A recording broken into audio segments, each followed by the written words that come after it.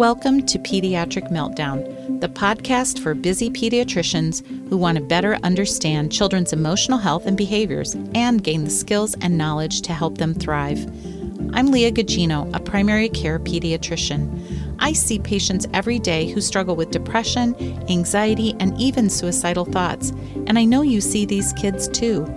Pediatric Meltdown offers thoughtful conversations featuring experts from the field. Learn practical strategies from the best and become a savvier clinician. Today, it is my great pleasure to bring Dr. Michael Klein to the podcast.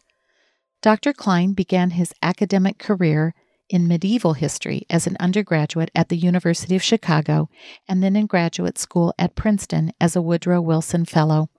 He is returning to those interests in retirement, studying the life and work of St. Peter Damian.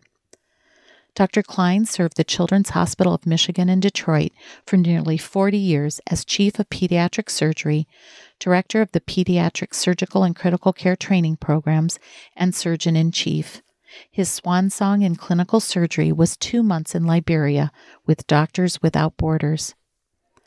Among his services to pediatric surgery were the founding of the Organization of Children's Hospital Surgeons-in-Chief, the establishment of critical care training programs in children's hospitals, and a greater visibility and integration of children's surgery with the American Academy of Pediatrics. Dr. Klein was the only surgeon nominated to run for president of the American Academy of Pediatrics, and that was actually when I got to know him during his candidacy. He has received both the Clifford Greeley Award and the William Ladd Medal, awarded by this section on surgery from the American Academy of Pediatrics.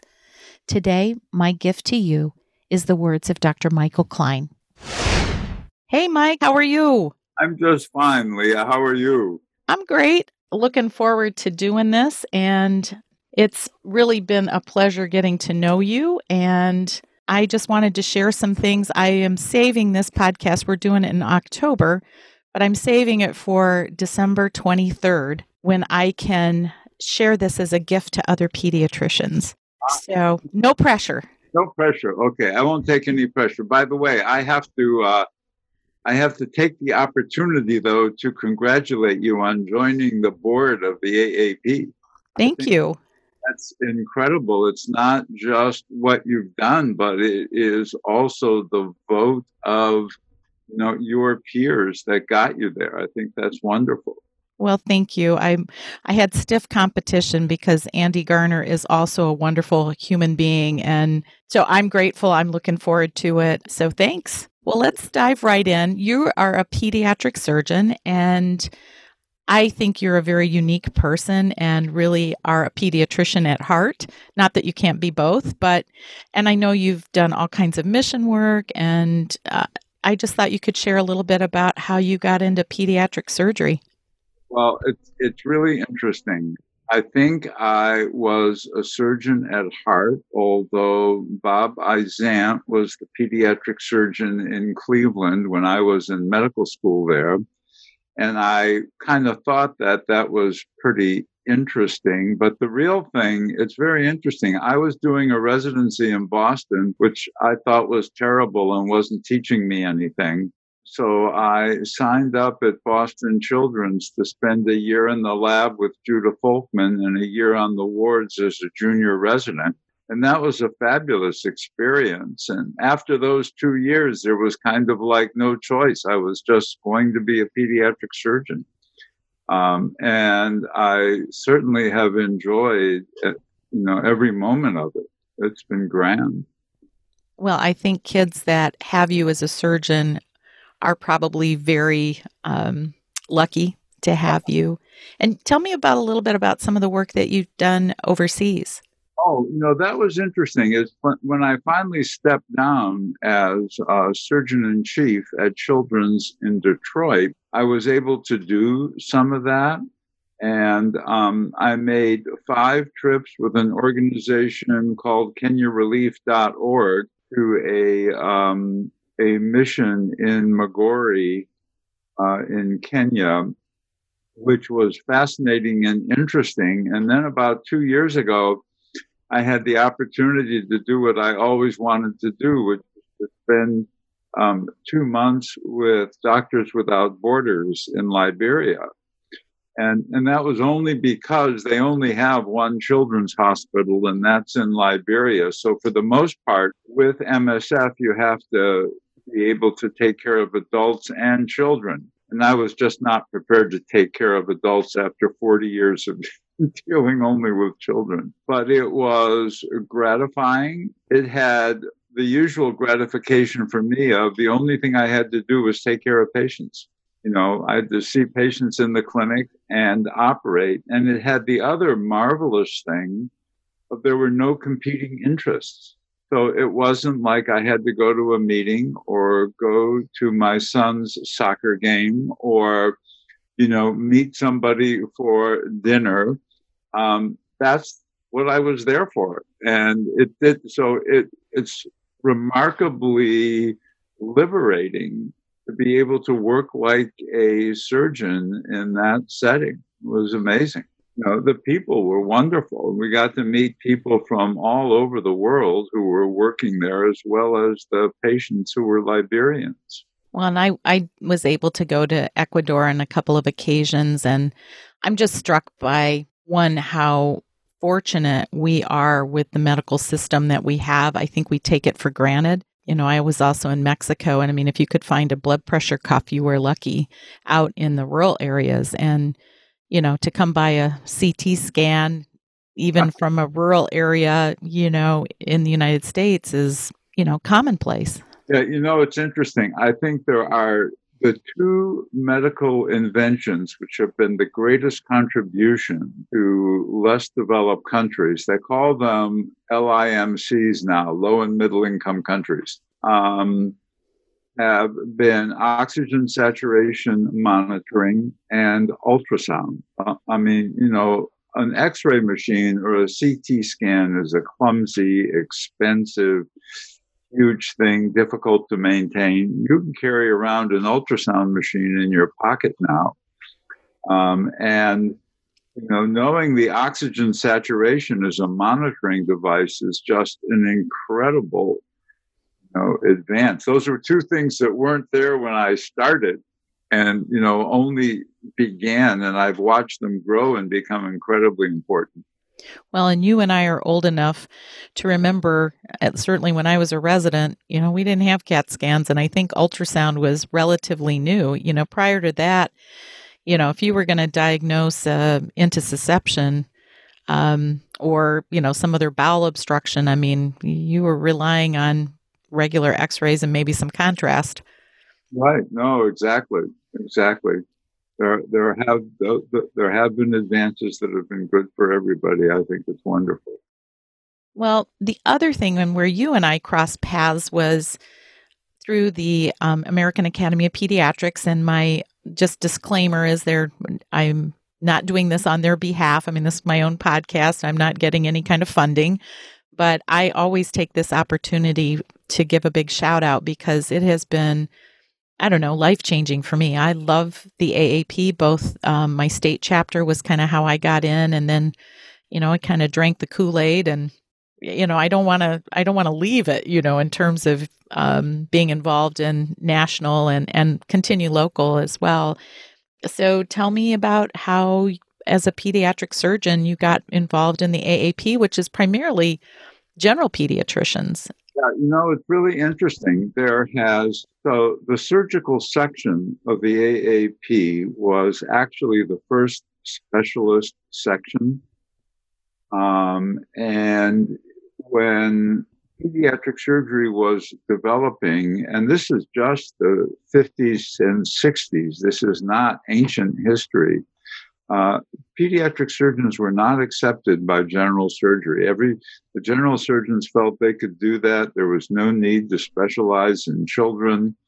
And the American Academy of Pediatrics gave the surgeons a home, and they created this affiliate membership, which is really a full membership, and you're a fellow of the American Academy of Pediatrics. They created this affiliate membership for surgeons who didn't have boards in pediatrics.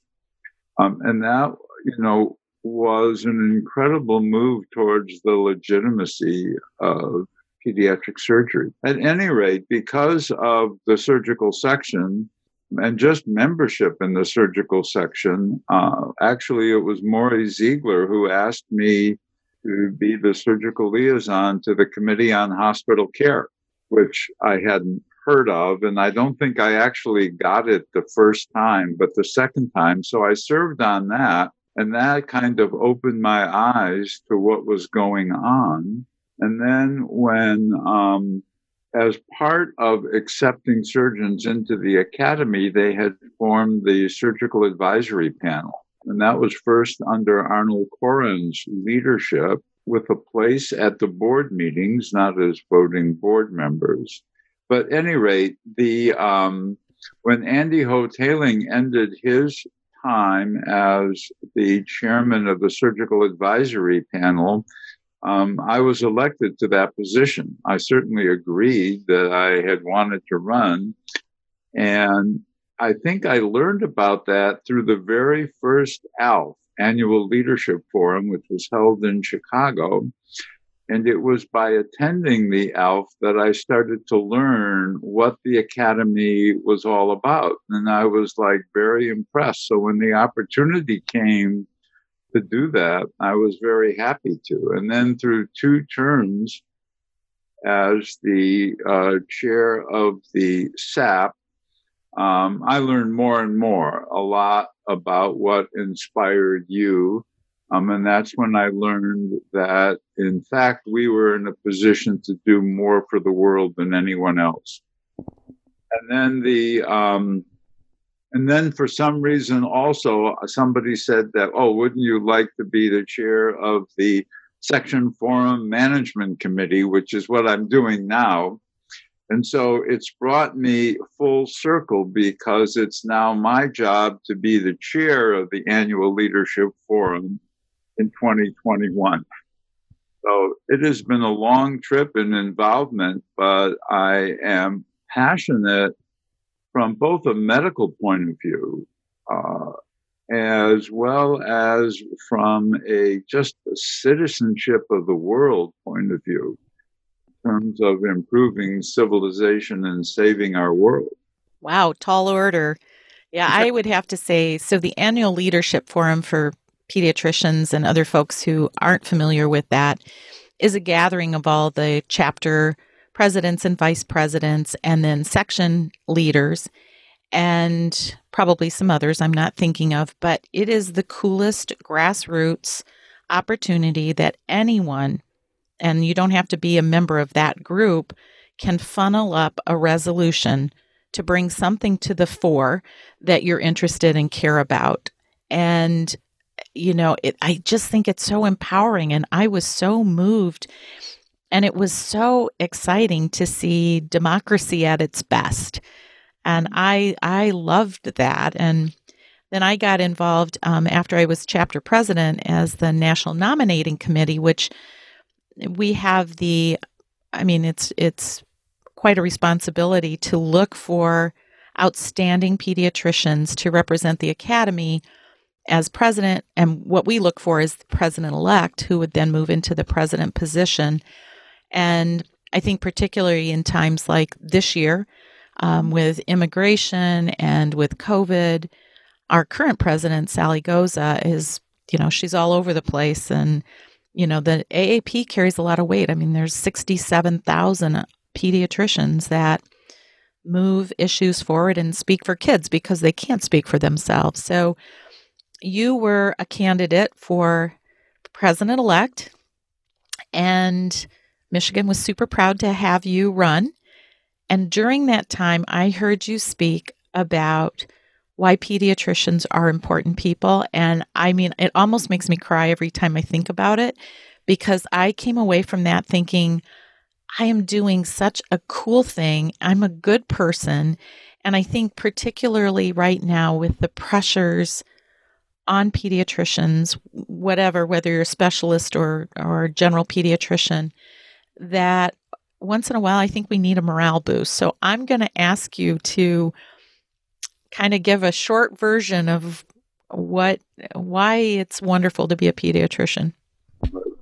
I'm happy to do that. I enjoy it. I certainly believe in it passionately. I have to say, I'd like to introduce it by saying three important things about the Academy, which I don't think a lot of people realize. The first thing is the Academy is completely apolitical, and we do not have a PAC or political action committee separate or joined to or in any way related to the Academy. And that gives the Academy entree to politicians. Other organizations that come to them have to make a donation to the senator before they get to talk to them. And we just have no strings. And we are probably the most respected lobbying group anywhere, because people know the only thing we're interested in is children and that we're lobbying on their behalf. The other thing, which I don't think a lot of people realize, is that the AAP is responsible for most pediatric education in the world.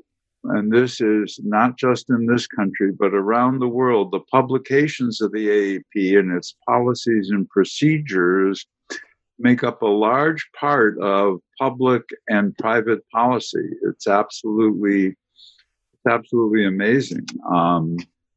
And I think that we provide the substance as well as the interpretation. Anyway, but I would like to talk about, the fact of the matter is that most of the people listening to this podcast, are truly the most important force for change in the world. And I don't say that lightly. First of all of us, all of you now, since I'm retired from practice, are really the best human beings that civilization has been able to produce. We really have more walking around knowledge than anybody we went to high school with. We know more specific facts, disease presentations, disease scripts, drug doses, vaccine regimens. The people, our friends who went to law school, don't have to memorize any of that stuff.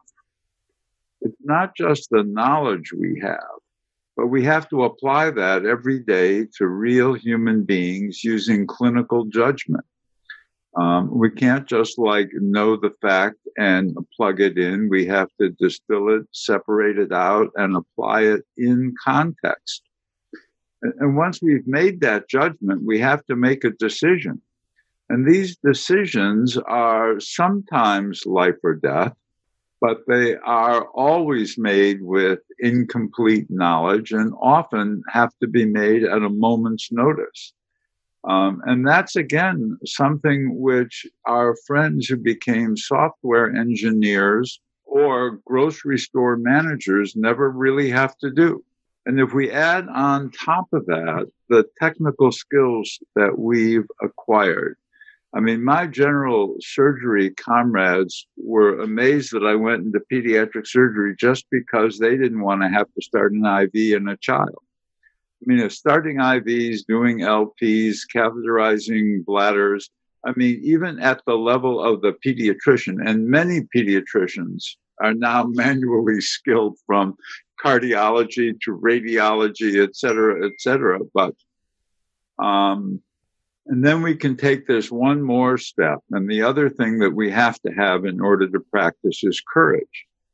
And it really takes a lot of courage to go into the office, see a patient, make a decision, and walk out and realize that you're going to be wrong, maybe as much as 1 time out of 10 or more, depending on what you're doing. And when you are wrong and you have to go back and do it again, or you have to apologize or keep working, that can only be done with courage. So I want you to stop and think about that when you wake up in the morning and realize, that you really are great. And the next thing is, who are we serving with this incredible collection of achievements? And that is children. And children are really the most important force for human progress that there is. I think that whatever the question, children are the answer. And the evidence is in.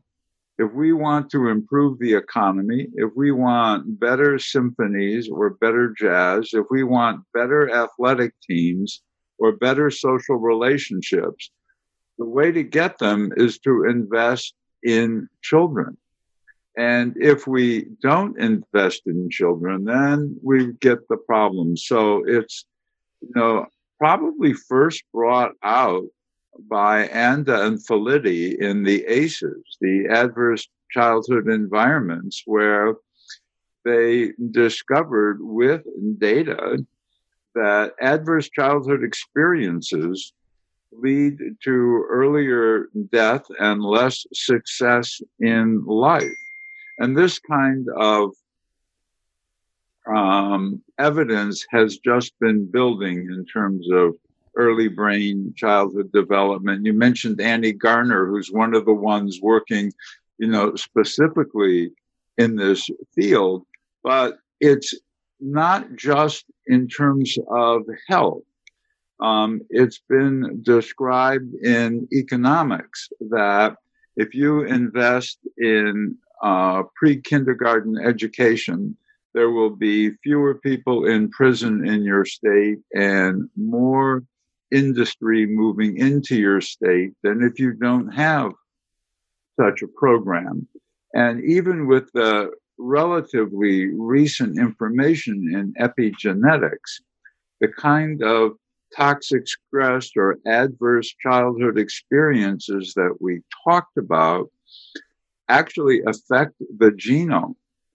And these things can be passed on. I was raised learning to laugh at Lysenko and the inheritance of acquired characteristics. But it turns out that there's actually something to it. And that it's our duty to future generations to improve the lot of children if we want our humanity to improve in whatever way you can think about it. James Heckman, who's a Nobel laureate in economics, is famous for having described the Heckman curve, which not enough people realize. That just shows that the earlier you intervene, the bigger a change you will see in the adult. So the mantra is the first 1,000 days, the first 3 years. And the interesting thing is that we're the only ones who are there with the parent in the first 3 years. Even quality pre-kindergarten for most children doesn't start until they're a year old. And certainly if we're in regular school in kindergarten, we're talking about 5 years old, where we've already lost the greatest possible chance for having an effect. So I think that we have a lot of opportunity as well as responsibility. And it's not easy. It requires courage. It requires courage to confront parents who don't want to vaccinate their children. It really requires, people ask me about the AAP's stance on education and COVID and their desire to go back to school. And I've talked to teachers who are absolutely outraged that we would want to expose them to children. And yet, if we're going to defeat COVID, it's only because we're going to educate children. If children go to school and learn how to wash their hands, wear masks, and socialize appropriately, we're much more likely to win. Anyway, that's the diatribe, which I did not write out or rehearse, but it's become part of my persona. Well, I love that. And I think about when they talk about burnout as moral injury, that your words, your mantra are the antidote to moral injury. And honestly, it makes me verklempt. I mean, it makes me teary-eyed. So glad there's somebody else. I thought only my mother used that word. That we make a difference. And for all the hard stuff, I mean, sitting with a family of a child that's dying is hard stuff. And sitting with a child who is suicidal is hard stuff. And not knowing that when we see a 2-month-old with a fever and send them home from our office, that I'm up at night like, is this sepsis? Are they okay? And I've got to bear that. And that is, I think, unique in that we carry that around, and that this huge amount of compassion is what makes us who we are. And it's October when we're recording this. I was in a car accident last night, and while I got good care in the emergency room, I was struck by the brevity of the exam. And I think once they knew I was a physician, then I heard just medical lingo that they were going to do a multimodal treatment of pain meds. And I don't think anybody ever asked me how I was, and I was totally freaked out. I was a crazy person at the scene. And I think that pediatricians, we are very tuned in to our parents and our kids. And, pediatricians aren't fancy people. I mean, people pee and poop and puke on us. And, we're pretty humble. And that was a reason, honestly, that I went into pediatrics, is because I love other pediatricians. And not to say I don't love my other colleagues, because that's, I do. I respect physicians, but I think pediatricians are unique. And the other thing is that we have to take care of kids from birth. And often, we see kids up to age 21. That's a huge amount of stuff we need to know and to stay tuned in. And, it's what an infant needs and what a 21-year-old needs are very different things. And yet we have to be adept at knowing the difference and care about the parents. And I think our family practice colleagues, also because they do such comprehensive care of families, probably share some of that too. But I love being a pediatrician. I can't imagine having chosen any other job. Although on a really busy, crappy day, I think about being a florist.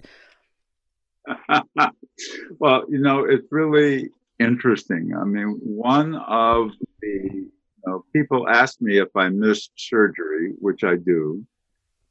I do miss surgery. On the other hand, when you're practicing, and this is one of the things that takes courage, as I say, there's always one patient you're worried about.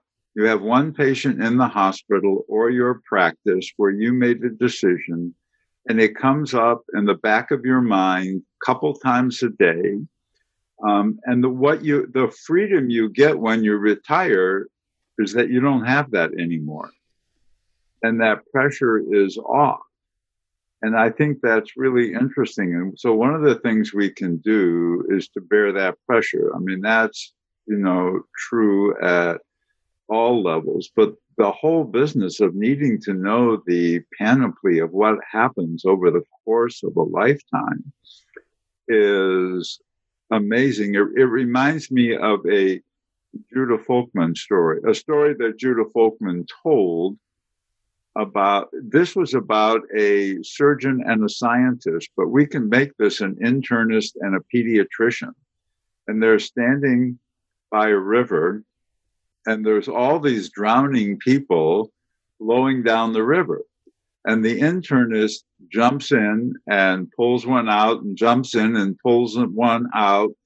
And the pediatrician is like standing there with his hand on his chin. And the internist looks at him and says, "What are you just standing there for? Why don't you come help me save these people?" And the pediatrician says, "I think I'm going to wander upstream and see who's throwing them in."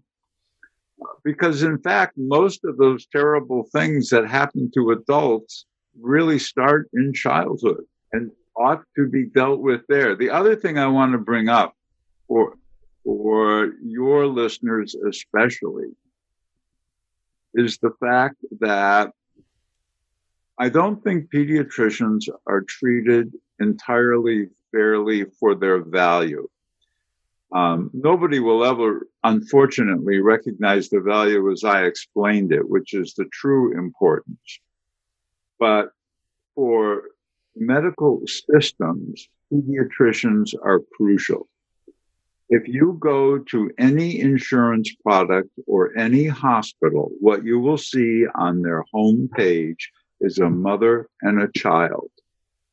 Okay, so and the person who makes the decision as to which health plan to go with is the mother based on who's going to take care of the child. And that's the only way people get into the health system. And yet, the health systems make all of their dollars taking care of the father's heart attacks and prostate cancer. So we have an important role to play just in our own, if you want to call them microeconomies, that needs to be recognized more. Well, we had a situation recently where we had some new physicians come on board and they couldn't even get pulse oximeters and nebulizers. And it took a while. And I'm like, these are cheap. Why can't we have, we're an industrialized nation. We should have these without question. Or vision machines. Yeah, they cost something, but seriously? And, and then we can't get paid for doing all the behavioral health screens that we do that take a lot of time. And, people are quibbling over paying, $10. And, and the CAT scan that I had for my car accident is going to be thousands of dollars. Now, I'm not saying I didn't need that, but, by comparison, what we're asking for in pediatrics is pretty cheap. We work cheap. And the cost of not doing it, the cost of not doing the visual screen later in life, the cost of not doing the behavioral screen is immense. We have more people in prison than any other country in the world. And if we had more behavioral screening, we could have less of that.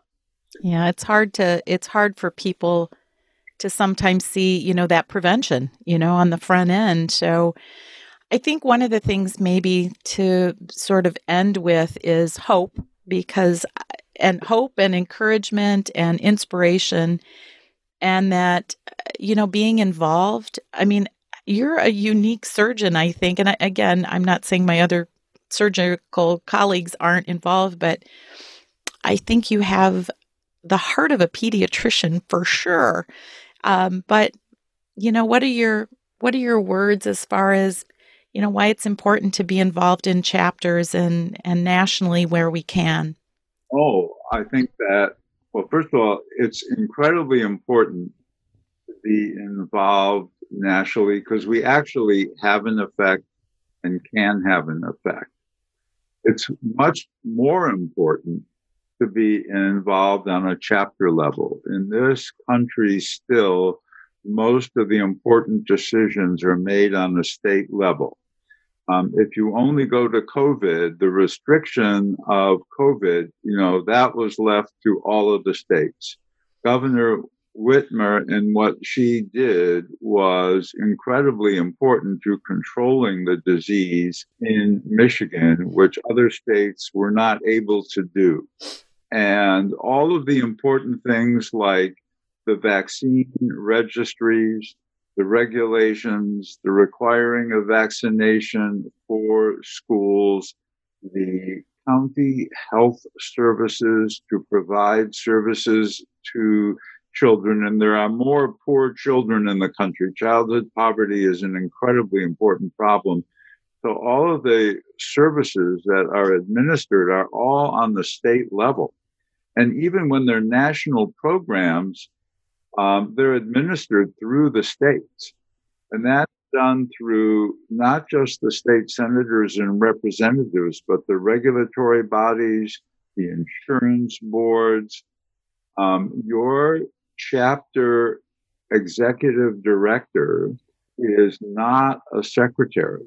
That person is on the Hill. They're at your state capitol talking to people like that, whom we can reach, and they're absolutely crucial. Well, and I think at the heart of what we do is about kids, and that part you talked about at the very beginning about being apolitical. It's not about being with one party or another. It's about what's best for kids. And if we keep that at the heart of what we do, we make the right decisions. And, if I think you said at one point, if every choice and every decision we made, we thought about how it would affect kids, we would make the right decisions. Absolutely. And you're certainly right about politics. I mean, it's very interesting. I mean, before Governor Whitner, we had Governor Snyder, who was really pretty pro-child, from the other party. I really think that it would be very nice to go back to issue-oriented politics and make decisions like that. And if we base them on children, we would certainly be far ahead.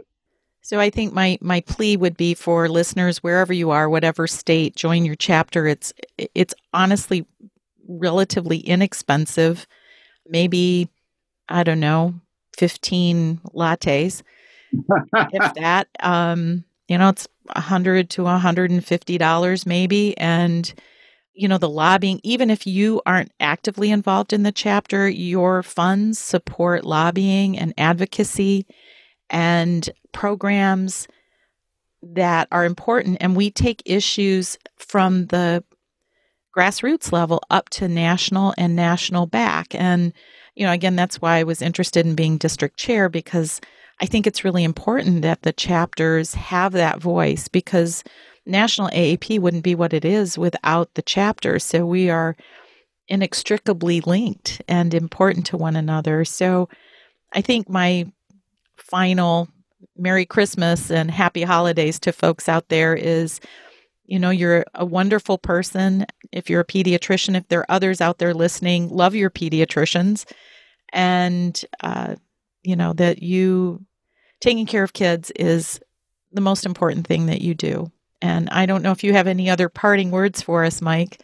No, I really don't. I think you said it quite well. Whatever your issue or problem that you think is most important, the answer is children.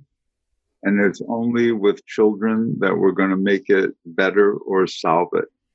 Great parting words. So happy holidays to all of you out there. And thank you so much, Mike, for your time. You're welcome. Thank you. So I am truly pumped to have had Mike Klein here today, and I hope you can appreciate why I saved this as a Christmas gift for you. I love what he says about pediatricians and taking care of kids, and it just fills me up. So I wrote a gazillion notes, but I'm going to try and just capture a couple of things that he said that I thought were important. So the first one is 3 important things he said about the American Academy of Pediatrics. 1, that we're apolitical. There's no PAC, and we just represent kids, not political parties. Number 2, we are respected lobbyists with our only interest being in the welfare of kids. And number 3, we are the guidepost for pediatric education in the world internationally, with publications, policy, and procedures that often set the policies worldwide. The things he said about pediatricians: 1, we are truly the most important force for change. Number 2, we are the best human beings walking around. Our knowledge is huge. We know lots of facts. We can apply them to human beings clinically. We make decisions quickly that may be life or death or small at a moment's notice. We have technical skills like putting in IVs and LPs and bladder caths. And we have courage. We see patients, we make decisions. We might be wrong 1 time out of 10. And if we're wrong, we have to keep at it, apologize, and keep going. He said, "You are great," and you are. So who do we serve? Children. The most important thing that we have to make the world a better place. He said children are the answer, and that anything that we do on their behalf makes the world a better place. We need to invest in kids. The return on investment for pre-kindergarten support decreases incarceration. And what happens in those first 3 years is of vital importance. He talked about the James Heckman curve, and that early intervention makes significant changes in adult life, with the first 1,000 days and the first 3 years being the most important. He talked a lot about toxic stress and how it actually can change our genetics, and that our work that we do will save humanity. I think that's our parting words. You're amazing. You do good work. What you do matters. And we do it for kids. And that's the most important thing we do. So join your chapters. Join the National AAP. Be advocates for kids. And keep doing what you do every day. Happy holidays to you all. And thanks so much for joining me on the podcast. I really enjoy doing this. It is a blast.